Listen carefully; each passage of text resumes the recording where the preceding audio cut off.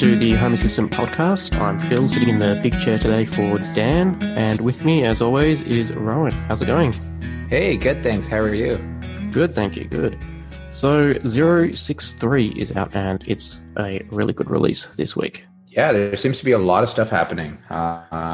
It's our notes section's pretty large this time around. So yeah, really like a lot of cool little new platforms, and also some breaking changes, which we'll talk about as well. So I think maybe I'll just get straight into it. So I think the biggest release, 063, is the ability to reserve entity IDs in Home Assistant. yes, This is something that I've been wanting for ages. ditto. So let's talk about that a little bit. So what does this mean to everybody?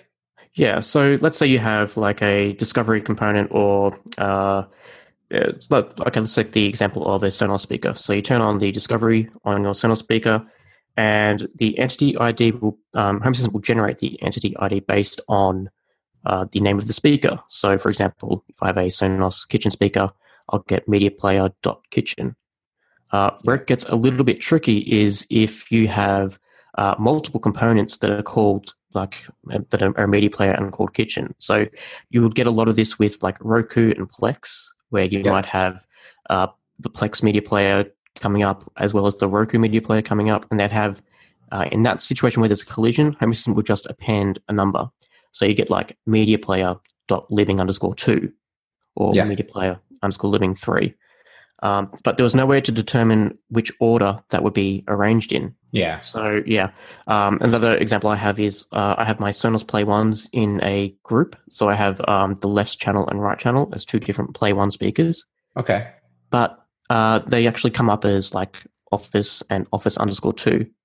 But I can only target one of those speakers for that Play group. And each time Home Assistant restarts, the speaker, which gets whatever entity ID, could change. Yes. So now it's no longer 2, it's now 1, or it's now... Exactly, yeah. Or the left channel will become 2 and the right channel will become like just normal. Right. But now all my automations won't work because it's targeting the wrong speaker. Yeah. So now you can just put in a MAC address and choose which speaker gets what entity ID, I'm guessing. Yeah. So have you tried this yet, or is this one of those pending? This is something I've just upgraded to 063, and this is something I'm going to have to really think about to make sure I don't muff it up. But yeah, I think this is going to solve that issue, because right now the entity IDs only work for a few platforms. They're bringing this. There's going to be a rolling change, I'm guessing, over the next few releases, and luckily Sonos is one of those. But yeah, you got lucky right off the bat between Sonos and I guess. I don't know if you have Apple TVs, that's what you're using, but... I see. I got the Roku, so I have to wait for a couple of releases, I think, for that. Yeah, one at a time. Yeah, exactly. But yeah, it is a really good feature to have. Again, it's one of those things where, like you said, especially if you have multiple of one device, if you have a single Apple TV or a single Sonos or something like that, then it doesn't really affect you. But or maybe it does. Maybe you just want to have, maybe you just want control over what's what. Okay, well, it does affect you then. But otherwise, yeah, for a single device, not a big deal. For multiple, it's definitely a game changer. And it's available for Z-Wave and Hue, Nest, Sonos, LifeX, and Apple TV. I think the two good ones to include off the bat were Z-Wave and Hue. I know a lot of people get a bit precious about the Z-Wave entity IDs, and being able to customize those now will be a game changer for those people. Yeah, exactly. I think that's and again, like you said, Sonos is a big one too, because typically people have more than one if they have it. Yes, exactly. So, all right. Next, we've got a MySQL sensor. So I'm just reading through it right now. It looks like it can be kind of give you statistics around Home Assistant. So the kind of example that they've given in the configuration is kind of database size and things like that as well. So I guess that's really good. Yeah. Yeah. So you can kind of say, hey, you know what, you're getting a little hefty on your database, so on and so forth, right? So at least this is how I'm kind of understanding it. But basically what you're doing is you're running a query against the database, against the SQL database, and then based on that, you're going to return a value, and then and again, the example that they gave, it was a database size, right, which is something that they have. So Then I something guess you that could they can. also, if you're tracking things like from Home Assistant into MySQL, you could also do counts. Just run a MySQL query on how many times the door has been opened today, Yeah, and yeah, then you put that as a exactly. sensor. Exactly. And again, and that might be again from more somebody who works from home like myself, it could also be, hey, you've left the room this many times, Yeah. right? Or something similar to that too. So again, there's some decent applications to it. Again, this does assume that you're exporting data into SQL. So is it only a local MySQL server that you can use, or can you then run it like to a remote SQL server somewhere and pull data from that? Yeah, you absolutely. It looks like you can. I mean, there's a DB URL Nice. string that you can use. So there are supported engines. So I'm guessing MySQL, Postgres. I see an example for Postgres, but I'm guessing the more popular one. So SQLite. Oh, here you go.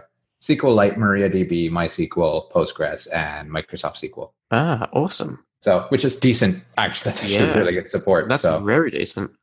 actually, so I was wrong then because SQLite is actually what we're using by default. So even if you can actually run queries against that SQLite, so somebody like me who's not exporting anything today, who's just keeping it in that text database, that'll work as well. So you can see, hey, we've opened the door 12 times today or whatever it is. Yeah, exactly. So are you using still the SQLite database in your Home Assistant? Yeah, just a default one. I'm at least right now, I'm not super worried about the statistics. I am technically exporting it to a InfluxDB server, but I Yep. don't really look at it. So for what it's worth, it might as well not be there right now. So I That's found when I was running like with the SQLite database that the SQLite database would get huge very quickly. Maybe it was just the number of sensors I was pumping into it. I'd be like yeah. 200 meg a day, and then restarting Home Assistant would take ages because it would have to load up that file. So I had to eventually move over my SQLite database to an actual I think server. there's actually a way to restrict that, and think I'm doing it. Okay. It's what, I haven't looked at my config in long, especially that part of my config Yeah, in long once it's enough that set, you where sort of forget about it, right? I'm just kind of like, yeah, whatever. And honestly, it's because I don't care about the actual statistics or retaining them, at least at this point. I'm just like, if it gets too big or if I find I'm having performance issues, I've actually had it get corrupt on me before where I just, I'll delete it and say, okay, start again. And the next startup will, maybe take an extra minute or 30 seconds or something like that, Yeah. just because it's got to repopulate those values and build out the tables. But it doesn't bother me too much. And I haven't had a corrupt database since. So it's probably after I first started using Home Assistant, and I don't know if the support's improved or maybe I just got better at not pulling the plug on Home Assistant at random times while it's writing to a database. That'll do it too. But it's Yeah. gotten better, so I haven't had to worry about the data corruption or anything like that a whole bunch. But if you do export to a database, obviously that will give you a little better performance and stuff as well. So Yeah. So what I find I do is I like export the last 2 days of history to the SQL database. yeah, And then for everything else, like long term, I go straight into Influx. So that right. way, if I want to load up the history in Home Assistant or anything like that, I don't care anything after 2 days. Like I've forgotten about it. Um, Usually, I'm only going to use the history if I want to debug why did an automation fire. So I don't care more than 2 days ago. But for Right. anything long term where I want to track statistics or anything like that, straight into Influx where it's on its own system away from MySQL, away from Home Assistant, which isn't constantly writing to it. Yeah, and the nice thing is you can use the rest of that. I think they call it the TIG stack, right? Where you can use things like Grafana to front end it and build Exactly. nice, pretty graphs with all of that stuff. So at one point I actually had a dashboard created again from a home lab. So in terms of network usage and blah blah blah, Yep. storage space, all that stuff. And on the other side, I actually had environmentals about my house as well, right? About getting pulled in from Home Assistant. So that is a thing, right? And I know just looking through different GitHub repos and stuff, there are quite a few people that used Grafana for that as well. So Yeah, I'm all in Grafana. It's amazing.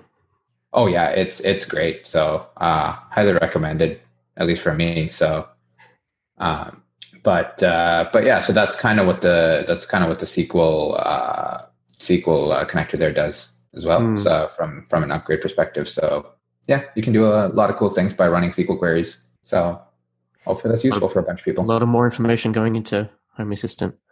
Yeah, well, and that's it, right? That's kind of what makes it bigger, better, whatever you want to call it, right? So another new component, we have another fancy car manufacturer that is now integrated with Home Assistant. Mercedes-Me has been added.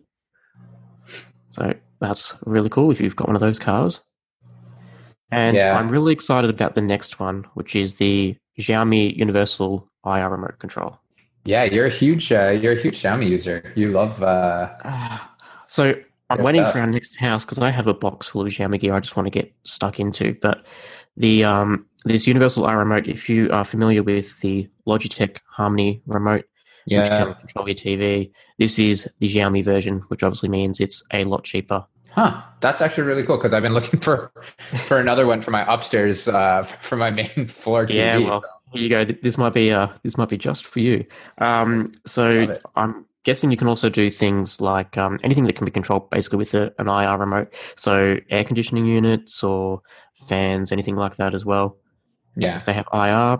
The great thing about the Xiaomi one is it has a learning capability. I know the Harmony also has a learning capability, but it can trigger the learning capability from within Home Assistant. Oh, that's kind of cool. Yeah, so you could, I guess you could have your Amazon Echo set up to say, hey, turn on the learning side as you walk down to the other end of the house to press the button against the TV for it to learn what that button does. That's kind of neat. Okay, so, sorry. So essentially what this means then, I guess, is you can build out scenes in Home Assistant. You can do all that kind of stuff and have the remote pull triggers from there. Is that a thing? Absolutely, yeah. So you could do a scene where you have the TV set to a certain channel, which you can currently do with the Harmony.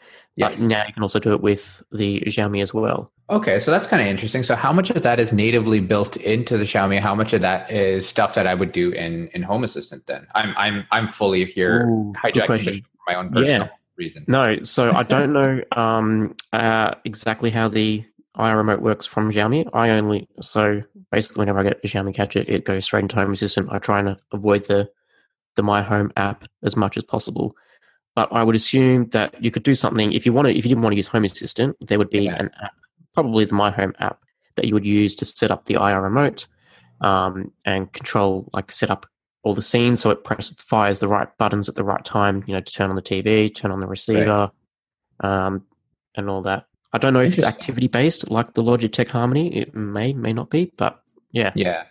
I will say as much as I have a Harmony for my basement TV and I do really like it. I actually use my Echo to turn on my TV, to turn off my TV, that kind of stuff, or to select inputs and stuff. I have some activities built out, but I mean, hey, if this is a lot cheaper, then that's kind of cool. Do they? I'm wondering if they have a device database behind it too, like how Logitech has, saying, hey, this is a Sony whatever model. Exactly right. Surely they would.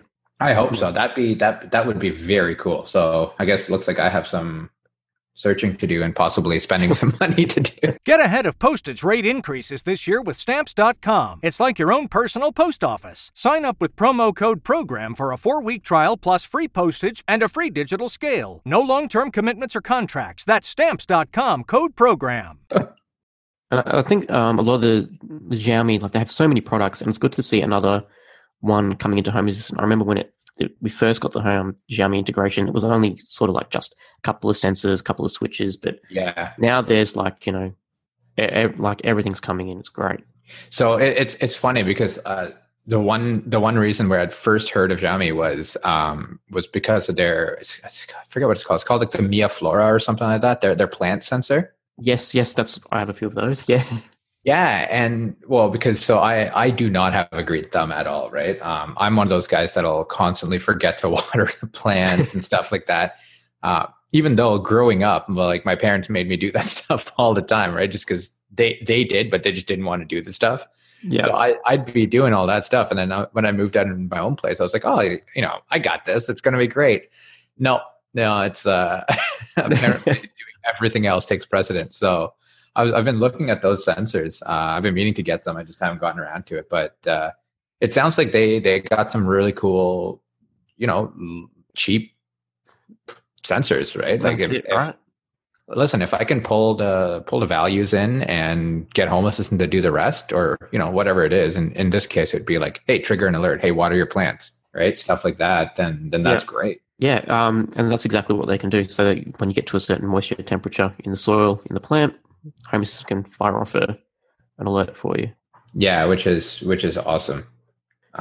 Also, I think so. Going on, they've got M Climate as well, or Melissa Climate. So I didn't actually know what this was. I looked this up last night. I was so I have no idea what I've never heard of this Melissa. Yeah, neither have I. So I was flying back, and my flight had Wi-Fi. So I was looking at just to prep for today's episode. I was kind of just doing a quick what's new, and I saw this, and I'm like, what's this? It sounds cool. The name's catchy, right? Like M Climate, Melissa Climate. I'm like, okay, what's in it? And then they're similar to like a Wemo, where they have things like smart AC controllers. I'm just reading right off their website right now. Smart AC controllers, power outlets, similar to like the Wemo. Oh, right. But they also have some cool. Neither of these kind of apply to me, or one of them might, but smart radiator control. So if you have a radiator style heater in your house, you can. It looks like you stick this gadget on the end of it, and it acts as the thermostat. And the smart water heater control too. Sensibo or Tato also came out with one of those. Yeah. I never heard what happened to that. So I don't know if they're still around. But yeah, and then they got some. It looks like they've got some safety security stuff around as well, like fire alarms or door sensors and that kind of stuff. So they're similar to, and they seem to be fully Echo and Google integrated. So that's kind of neat as well. So now they're also Home Assistant integrated. I saw a tweet from them going, hey, we're now fully integrated in Home Assistant, and Home Assistant had retweeted that. So I was like, what is this? Okay. Right. and kind of piqued my curiosity. What I'm interested in, they have a smart water heater control. So I have one of those old school big tank water heaters, right? Not like the instant ones. So I'm curious as to, if this will actually work, or do I have to wait 30 minutes for my water to get heated up, right? So it's it's cool. I'm going to do a bit more investigation on my side to see if this makes sense for me. Wow. And so how much so is it just the HVAC component that's integrated with Home Assistant, or have they got like the smart switches and sensors, all that integrated as well? Yeah, so looks like there's two pieces, and it just pulls a username and password. So I guess it's cloud pull, but it doesn't really say what is actually brought in. It does say it says Melissa Climate AC control, so maybe it's only the AC controller that's in there. Right, yeah. Yeah, so yeah, it looks like it might just be the AC control because they have a smart AC control. So similar to a Nest, right? But hopefully that expands. I mean, I love seeing stuff like this, right? Where you have stuff that doesn't kind of have a central brain, and you bring it into a central brain, right? Exactly. Rather than using an app or something like that. The apps are great, but for me, I hate having to fire up an app, just turn something on, or that for me personally, that's a non-starter. It has to be a lot more intuitive or voice controlled. And also you can now feed it more information, like, your Z-wave temperatures and all that can go into your Home Assistant, where it can, read all those different data points and then take action, as opposed to if you're using just an app from one vendor, they don't have Z-wave capability, you can't read that information. So therefore, Home Assistant just makes it all smarter. Yeah, exactly. So I'm not sure where this is available. Just looking at the website, it looks like it is a UK-based company. Okay. but I don't know. And I might be very wrong on that. I just saying that because I see a UK flag on, on the language selection. But I mean, it's interesting. So great. I mean, I'm hopefully, this takes off, and hopefully we get to see some cool stuff from them down the road too. Yeah, definitely. Another fun addition that's been added in 063 is the goal feed integration. So if you're in the States and you want to have Home Assistant take action when I think it's NHL or MLB team score a goal, Yeah. you can have the lights change color, and well, that was a nice, fun little platform to add in. Yeah, that's kind of cool. Yeah, because you can put in kind of you can put in your team name and kind of say, hey, this is what I send an alert when you get this. Exactly. Yeah. There's I don't know if you've seen them. I think it's Budweiser has like the little goal lights. I don't know. Really? I don't know if that's a thing, but it's, you basically say, hey, like I like let's say Toronto Maple Leafs as an example. Yep. And based on that, it'll fire off like every time the Leafs score a goal. It's like, one of those like goal lights, right? Like the red flashy, old school detective kind of lights. and it sends that starts going off, right? And I've always been like, you know what? It's kind of silly, but it's great. Like that's it'd be cool. awesome for like a party, like if you've got like a whole group of friends over to watch the game, and as soon as the goal gets scored, everything starts flashing. It will be interesting to see what the delay is like, though.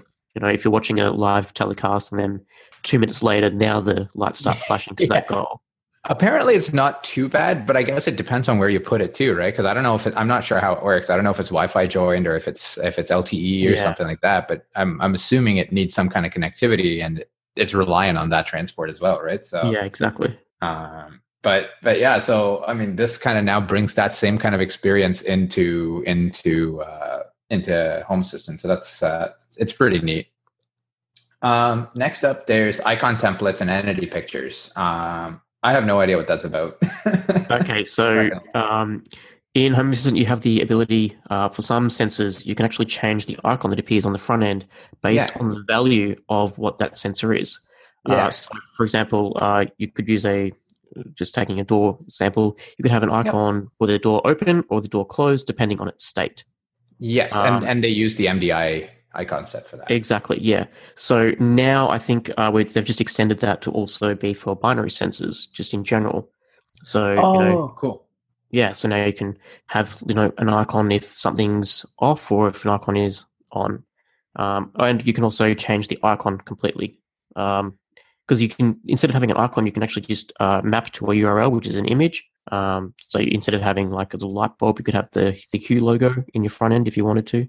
Maybe you could have I'm guessing it would be good for like if you're doing if you're heavily modifying the UI, you might want to have like a black and white version if something's off, and then a color version when something's on. Could do that. Right. That's kind of okay. That's kind of cool. Or like a gray and a red or something like that. Right? Yeah, exactly. Yeah. Okay, so that makes sense. That's kind of neat. That's actually that's kind of useful as well. So.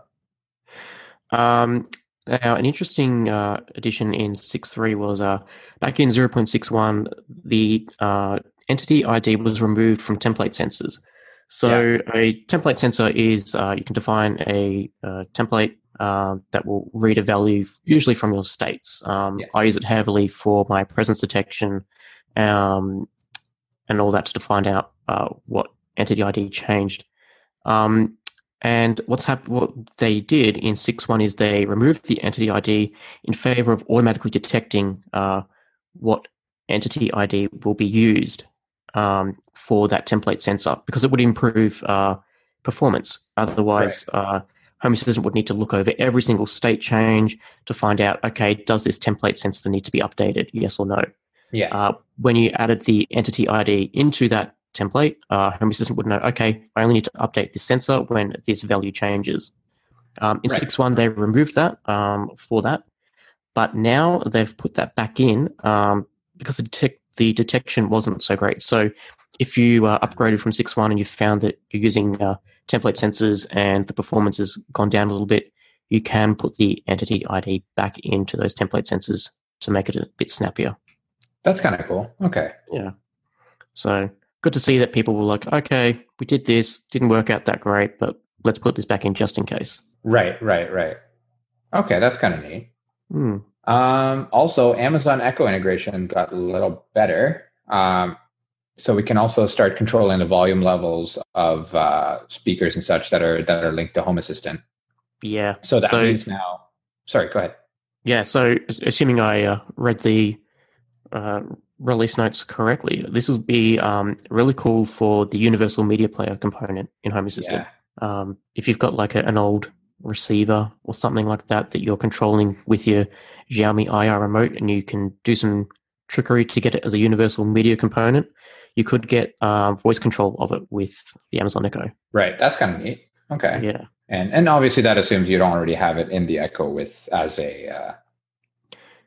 exactly. So, yeah. like, I think this would be really cool for like old school tech that never get an upgrade to those smart speakers, but can talk with Home Assistant somehow. Yeah, so there you go. So now you're making your old stuff smarter. Yeah. You can at least change the volume on them. yeah, maybe not that much smarter, but you can make it quieter or louder. Yeah, exactly. There's a few broken changes, a couple for the Canary cameras, but an important one that will affect most people is from the next version 064. Home Assistant will start to purge data in the recorder that is older than 10 days. Yeah. That'll be the default value. You can override it if you want to keep 20 days of data or only 2 days. You can also change it, but by default, it will start stripping data that's older than 10 days, which again, I think goes back to what we were talking about before, just trying to keep the SQLite databases a bit snappier and not too extreme with old data that may never be used. Yeah, so that's actually what I've restricted, right, to 2 days. Again, if you don't care about it, make it a little snappier. If you do, honestly, export it to something else, whether it's Prometheus or InfluxDB or absolutely something like that. It's not. I don't know. Personally, I don't like keeping it on this because Home Assistant isn't really, to me at least, it's not meant to be long-term sensor data storage. As in, I don't want the temperature of my house for the last year or year and a half in Home Assistant itself. I'd rather have it in some other entity. Yes, exactly. Where I can do a little more intelligent things with it as well, right? So yeah, so I think that's a good change there. Yeah. The other thing, I guess not really breaking, has IO update 0.89 encrypted snapshots.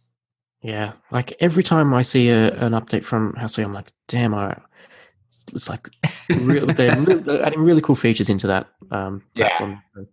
Encrypted snapshots, yeah, good. So now, if you got your Home Assistant running perfectly and you take a snapshot of it, so if you ever need to revert to it, now you can encrypt those snapshots. Yeah, that way, stuff's a little more secure if you have passwords and stuff in there. Yeah, exactly. And you can then host them anywhere you want if you trust to put them on a public FTP server or somewhere. Yeah, I mean, from a security perspective, I probably still. Maybe it's just me. I wouldn't. I would feel a bit, even in encrypted form, it would be a bit. Yeah, exactly. But I mean, if you're okay with it, then cool. For me, that's a personal preference, right? Yeah, exactly. On the Home Assistant websites, Disqus comments have been disabled. I believe they actually are using the forums now. Yes, the community forums that's gone back into that thread. Disqus was tossing a whole bunch of ads and stuff that wasn't really related or relevant or Did you see less than desirable? Did you see the photo Paulus tweeted of the ads on the website? There was like some photo of like weight loss ad, and it was just like, no, you don't want that on the site. No, exactly. So Disqus is gone from the website, or at least for the most part. And then starting from the release notes for these ones, it's going to use a community forum. So exactly what we said. So, and I think older comments have now been purged just because of the whole Disqus experience that they had. I'm pretty sure Paulus said that they've got them there. They'll be in Disqus, but they've just, for simplicity's sake, they've just turned Disqus off everywhere, and then they'll work on bringing those back in later. Right. If it's possible. Also, an update to the Python 3.4 deprecation. So as of Home Assistant 065, which will be released around March 10th, the minimum version for Python will be 3.5.3. Yes. Now, they originally scheduled 3.4 support to be removed in the next release, which was 064. They've pushed that back a week just to give people a little bit more heads up to upgrade to that minor point, which is 3.5.3. Yeah. Which I think you're fine if you're using Hass.io or any of the like the default installers with Linux, you'll be okay. Yeah, or if you're even using Dockerized images, which again Hass.io is using on the back end, but if you're doing that as well, you're really not affected by this. So it was funny. I actually saw a tweet from Carlo, who we had on the show. It was one of the first episodes, I believe. Yeah, It was like episode 2, 3 or something, maybe. Yeah. And I just saw a tweet from him, I think last night, saying, "Hey, I finally got onto this Docker. Like he's doing Docker on, or Home Assistant on Docker rather." Yeah. And he's saying he loves the flexibility it gives him, which it's exact same reason why I do it as well. So it's so if you're doing stuff like that, then honestly for me, a Home Assistant update is Docker pull or Docker. I use Docker Compose, Docker Compose pull, and Docker makes it so much easier. Does it? Yeah. So he's actually got a blog post on it, so check that out as well if you're interested in that kind of thing. Or I know Dan runs Hass.io in, I believe he runs that in a Linux container as well, or sorry, on a regular Ubuntu box or something like that. Yeah. So that's another option as well if you don't want to go straight native on a Raspberry Pi or something like that. So yeah, there's a couple of blog posts about there as well that I think we'll put in the show notes. We sure will. Yeah, but wow, lots of cool stuff this week, huh?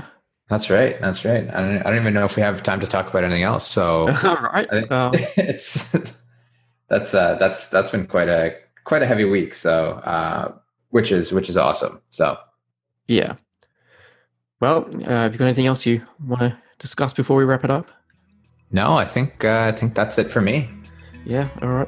Well, thank you very much, everyone, for listening in. If you've got any questions or feedback for us, please let us know. Feedback@hasspodcast.io. Cheers. Thank you very much. Cheers.